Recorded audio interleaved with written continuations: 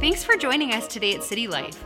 We believe today's message will empower you and point you towards Jesus. But remember that church is so much more than a message you listen to. It's a living, breathing community that we invite you to be a part of. We hope to see you on a Sunday morning at City Life, in person or online.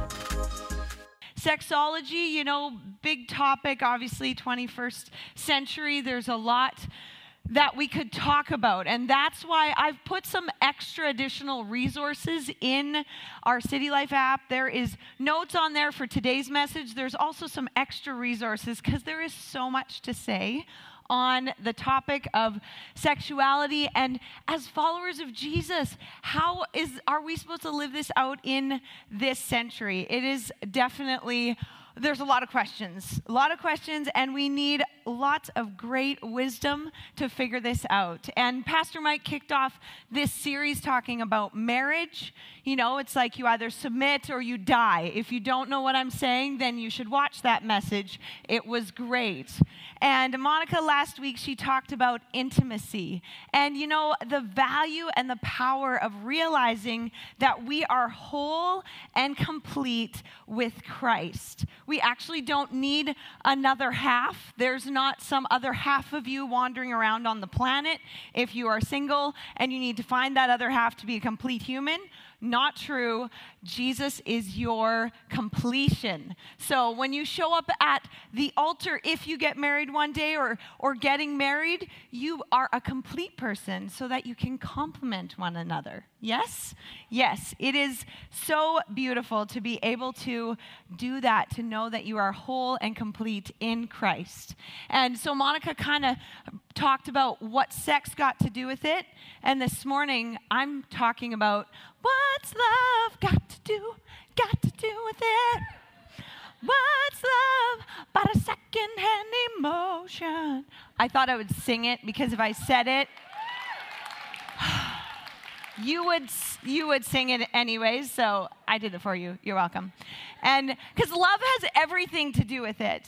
When it comes to our sexuality and what Christ and what God has called us to, it is so connected to his love for us. The Bible is actually God's love story. It's an infallible word. It means he has given us all these great tools to be able to live a flourishing life. And part of that is he actually gives us boundaries. He gives us this best way to live, a best practice. You've probably heard that before, so that you can live out this life in Christ in a flourishing way. And like any good parent, we give boundaries. We give boundaries to our 2-year-old. We give boundaries to our 13-year-old. Boundaries are healthy. If I let my 2-year-old, it's like, here's $50. Go buy yourself something nice at the store. I'll see you in a couple hours. I might be called a bad parent. I think I might actually lose my children because social services would take them if I continued to do that. It is not a good practice. What you do with a 2-year-old is you say, come here, honey, hold my hand. We're going to cross this street together. Make sure I can see you. Make sure, don't go too far. Come check in with me. A good parent says, I want to be with you. I want to be near you. And every Sunday we say we want to be with Jesus. We want to become like Jesus. And we want to carry on his mission to the world.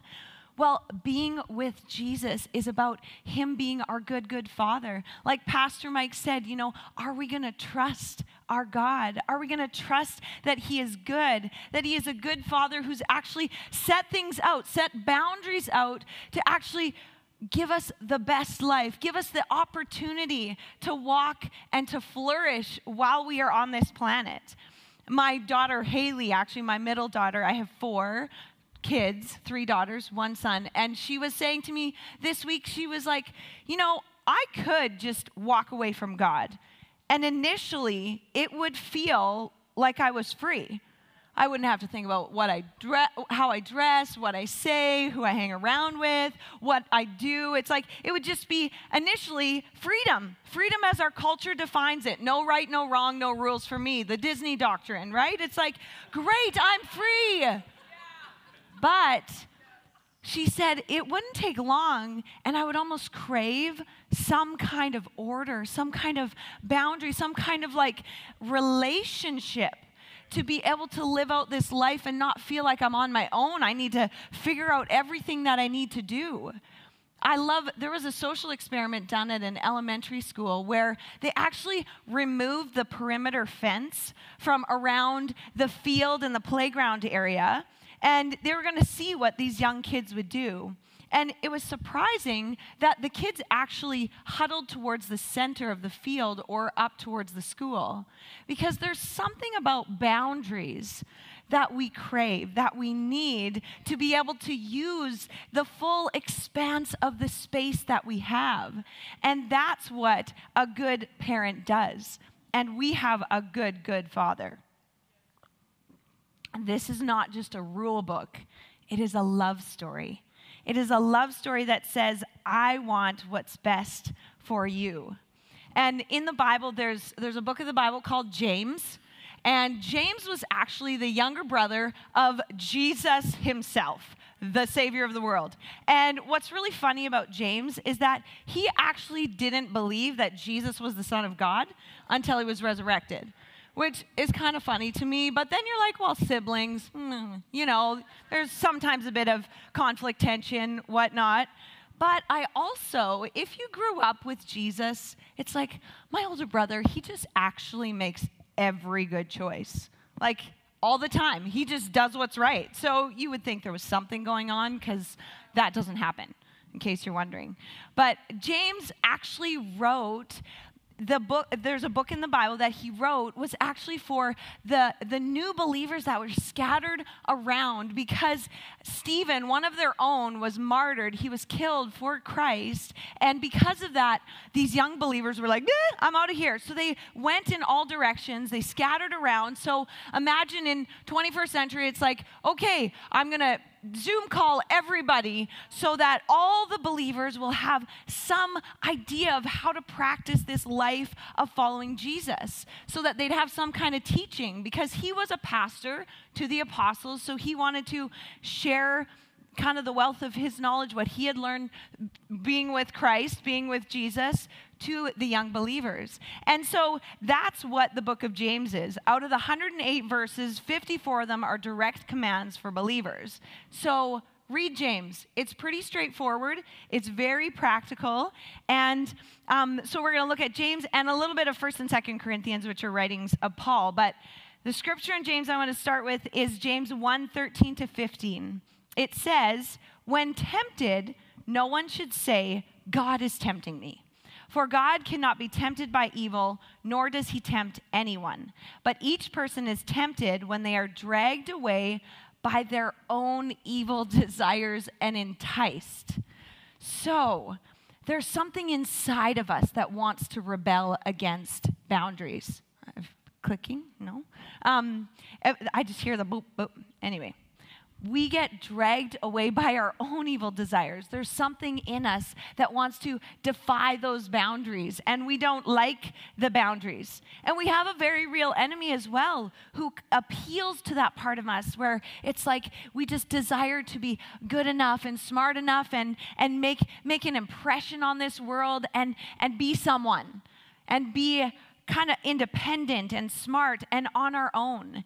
And we have these desires, like crazy desires that some of us even don't want to talk about. It's like, why do I feel compelled to want to be with that person? Why do I want to have sex with someone?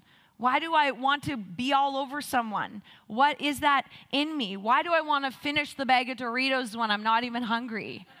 Why do I want these things that it's like, no. Why do I want to stay in bed until noon or just not even get up at all? Why do I stay up all night to beat all the zombies and make it to level 17? Because I must to survive in life. This is so important. Why do I want to drink until I can't think straight or see straight? Why do I want to impress them so badly I will do anything? Why do I want to stop and watch that person getting undressed on that advertisement, or those like Netflix things, like it goes through and there's shows that pop up, and it's like, why do I get so captivated by that? Why? I mean, even I thought it was so funny. I bought Oreos this week, and it's like, it doesn't say on the package, it's like, your immune system will attack the other cells in your body, and this is going to cause a, extreme spike in your sugar levels, and you're going to crash after and feel terrible. It's like, it doesn't say that on the package. It says it's peanut-free and trans-fat-free. It's like, it just wants to make it okay. Let's just make this okay for people to consume. And at the core of humans, we are not good. Don't you love hearing that? It's like we have a lot of philosophies that want to tell us that follow your heart, right? It's like there is the good at the center. If we can just get rid of all the junk around you, you're a good person. Well, Exhibit A, Adam and Eve, like they did not have Netflix or dirty stuff around, or like even people or Doritos. They didn't have any of that stuff, and they still were driven by their evil desire. They were tempted. They were drawn away from their relationship with God, and they sinned. So it's not some magical, if I can get rid of it all, but it's Christ who has made a way that we can actually be born again. A lot of people in our culture say, I was born this way. If I feel this way, this is who I am. Well, yes, you were born that way. We were all born in sin. And guess what? Jesus calls us to be born again. And that's what he wants to call us to. So James 1:15 continues. It says, then after desire has conceived, it gives birth to sin. Great. And sin, when it is full grown, gives birth to death. Awesome. So, fat, sick, and nearly dead, this is where I stand. It's like that documentary that I watched years ago. It's like, this is where I'm left. But no, this is a love story, remember? This is a good news. This is the gospel. Gospel means it's something that will actually give us freedom within boundaries. Does that sound like, no, that can't be. But that is the incredible act of God, that he would give us boundaries that would actually give us true freedom. So powerful. James goes on to say, every good and perfect gift is from above, coming down from the Father of heavenly lights, who does not change like shifting shadows, but chose to give us birth through the word of truth, that we might be the kind of first fruits of all he created. So he chose to give us birth through the word of truth. It is so powerful. The word was God. Do you know that the Word, God, Jesus, the Holy Spirit, this is like one thing. The Word became flesh and dwelt among us. In the beginning was the Word, and the Word was with God, and the Word was God. So when we get God's Word in us, it actually can transform us and lead us in this truth, this real freedom that can give us this flourishing that we so crave and desire and need in following Christ. I love in John 3, there's this man named Nicodemus. He's a Pharisee, and he actually he's so perplexed by Jesus. He's so like, I want to know this guy. And so he asks Jesus this question. He says, how can someone be born when they are old? Surely they cannot enter a second time into their mother's womb to be born. And Jesus answered, very truly, I tell you, no one can enter the kingdom of God unless they are born of water and the Spirit. Flesh gives birth to flesh, but the Spirit gives birth to the Spirit. You should not be surprised at my saying, you must be born again. So there's two birth stories. I love birth stories. I love talking about birth stories. If you want to know my birth stories, you can talk to me after, because I will talk about my birth stories. Us ladies, we love talking about our birth stories. And there are two birth stories here. There is one where we are born of the flesh, remember, which leads to the sin and death part? Yes. But then Jesus came so that we could be born again. We could be born in Christ, which leads to eternal life. Colossians 2:13 says, when you were dead in your sins, God made you alive with Christ. He forgave us our sins. He actually canceled the written code that was against us and that stood opposed to us, and he actually triumphed over them by the cross. He beat that bondage so that we could have true freedom. And you know, even baptism today, those of you who are getting baptized, or like Monica said, if you haven't been baptized, today can be your day. You know, you can believe and be baptized is what the scripture says, to say that, you know what? I am born again. I want a new life in Christ. I want to graft myself into a community that continues to say that the gospel, the good news, is our truth, it is our boundary, and it is our freedom that we are stepping into and aligning with. It says in the Bible, we always carry around in our body the death of Jesus so that the life of Jesus may also be revealed in our body. I just have 3 quick ways from James to walk in this freedom from the bondage that we experience. And it's just 3 scriptures, really. Number 1, get rid of all moral filth and evil that is so prevalent. Number 2, humbly accept the word planted in you that can save you. And 2, don't merely listen to the word, do what it says. So number 1, get rid of moral filth. Now, again, like I said, it's really hard to get rid of all the moral filth. Does anybody get weary trying to know which way to look when you're walking in the mall? Because, you know, it's like, let's keep the posters PG. I still remember when Jeremy and I moved to Sydney, Australia, and we're keeners, you know, it's like we're newbies, and we're there on the beach early in the morning because it's warm to us. And so went and played in the ocean, and then we laid on the beach, and it's like we dozed off, and then we get up, and all of a sudden it's like, there's a lot more people here now with a lot less clothing.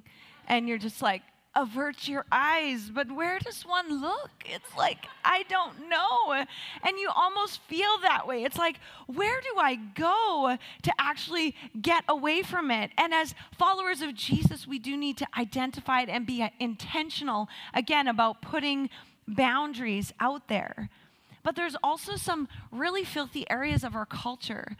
Like I thought of abortion, you know, something where it's like meant to be the safest place in the world. That's what God designed the womb. And it's the most dangerous right now in our culture. And it's crazy, this argument and tension between people of when you become a person or a human. And secular bioethicists agree that life begins at conception. There's too much DNA and genetics to argue with that. And yet, we still are like, well, until there's cognitive function, this isn't really a person yet. But then it also ends on the other end of the spectrum when a person loses cognitive function. So how do we become God that says when people should live or die? That's moral filth that we need to be identifying and intentionally being wise and creating boundaries. Pornography, Pastor Mike mentioned it in his message on marriage, and truthfully, it's one of those things that people are confused about. But it's a non-confusing area of boundary when it comes to God. Don't allow those things into your home, into your life. I know it's a battle, and there are resources to be able to work through that because it's very real. And the addiction of it. But your sex life does not get better with pornography. It gets worse. Like Pastor Mike said, oxytocin is a chemical that's meant to bind us to our sexual partner. And it works the way God designed it, but it's not meant to bind to many, many people. And even pornography, it actually can deaden us in the sense of what we enjoy or the pleasure that we have. And it can be part of the link in the chain of taking people to a place where they need more and more and more. And that's what leads to even things like human trafficking, one of the worst worst filthy things I feel like on the planet right now. Sex slavery, where a person can't meet their sexual needs through these different avenues anymore, so they actually buy a 5-year-old or a 13-year-old. That is moral filth. That is something that God says needs to be abolished and absolutely done with. There is no such thing as ethically sourced pornography. There is always abuse. It leads to violence against often the opposite sex. And it's not a safe industry. And if someone tells you it's going to spice up your sex life and marriage, don't allow it in your marriage. Just to say, C.S. Lewis says, people castrate the man and then tell them to be fruitful. It's not the way it works. The Bible's pretty clear in 1 Corinthians 6. It says, I have the right to do anything, you say, but not everything is beneficial. I have the right to do anything, but I will not be mastered by anything. The body, however, is not meant for sexual immorality, but for the Lord, and the Lord for the body. Flee from sexual immorality. All other sins a person commits are outside the body, but whoever sins sexually sins against their own body. Do you not know that your bodies are temples of the Holy Spirit who is in you, whom you have received from God? You are not your own. You were bought at a price. Therefore, honor God with your bodies. God doesn't want just your insides. He wants your outsides too. We are body, soul, spirit beings. We can't be detached or separated. He wants all of you because he knows that when you draw near to him, when you are with Jesus, it is your whole self that is with Jesus, and he wants your whole self. And you actually, opposed to public opinion, can actually live without sex. People have done it and lived like flourishing, amazing lives. Some of the documentaries I've read biographies I've read to my kids, these purpose-filled lives that have been fulfilled God's calling, and they've never had sex. Really. They lived and died. It's true. But I also would like to say, if you are married, because maybe some, I would say particularly women, not to generalize, but are just like, see, honey, we don't need to have sex. That's not true.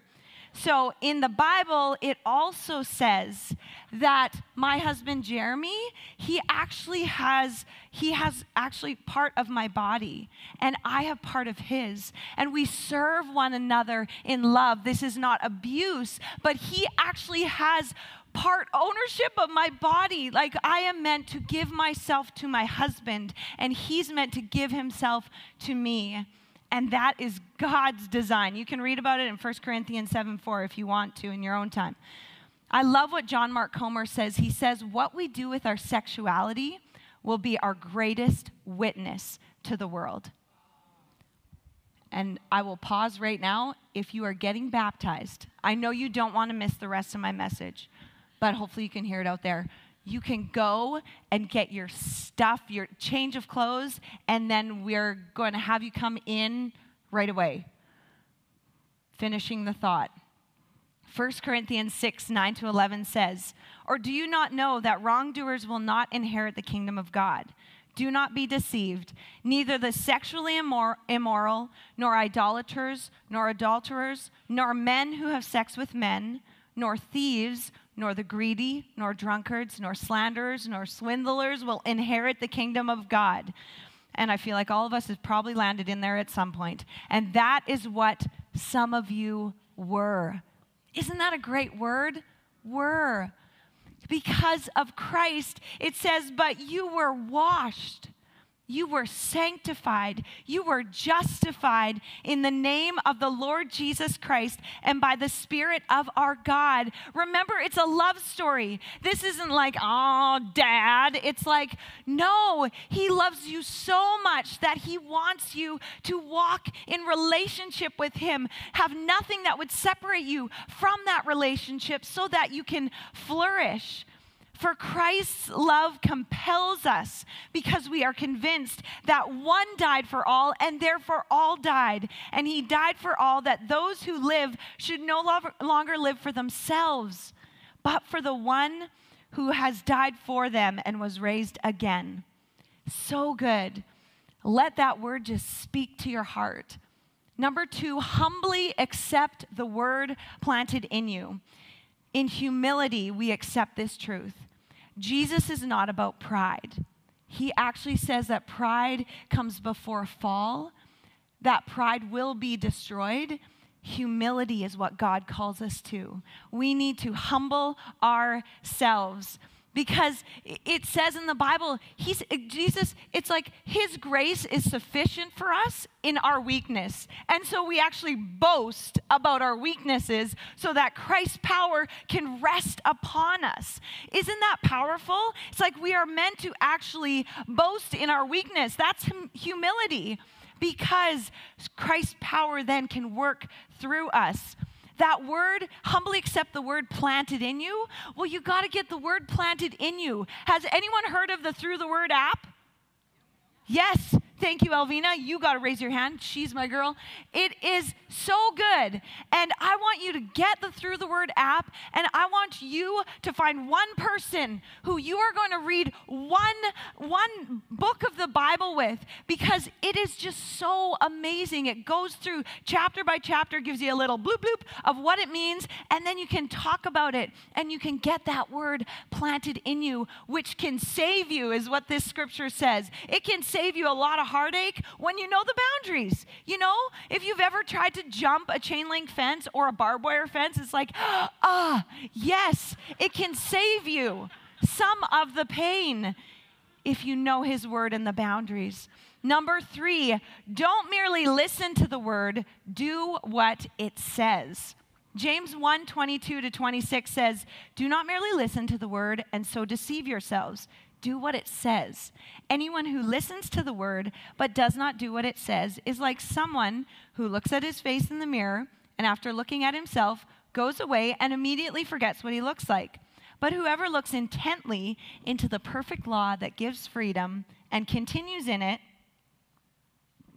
not forgetting what they have heard but doing it, they will be blessed in what they do. Have you ever walked by a mirror and done the 2-second glance? It's like, oh yeah, looking good. Okay. And then you head out the door. And then with the opposition to that, or the other side of that, is you stand there. Like, even set a timer for 2 minutes. That's a long time to look at yourself. I mean, sometimes teenage girls, maybe not. Sweetie, I love you. I love you. I love you. Anyway, but when you look intently into the mirror, it's like, oh, I got some blackheads. I need to deal with that. Man, my skin is really uneven. It's like, I need some hairspray, definitely some tweezers. You know, it's like we can see a lot more when we take that time to look intently. And that's what we're meant to do with God's word. It's not just, oh yeah, that was good. It's actually to look intently into that perfect law where we can find that freedom within boundaries. I know it blows your mind, but God does that. He blows our mind. But I do need to say, because I've even mentioned some really tough topics today. Like I said, check out some other resources that I've put in the notes for you.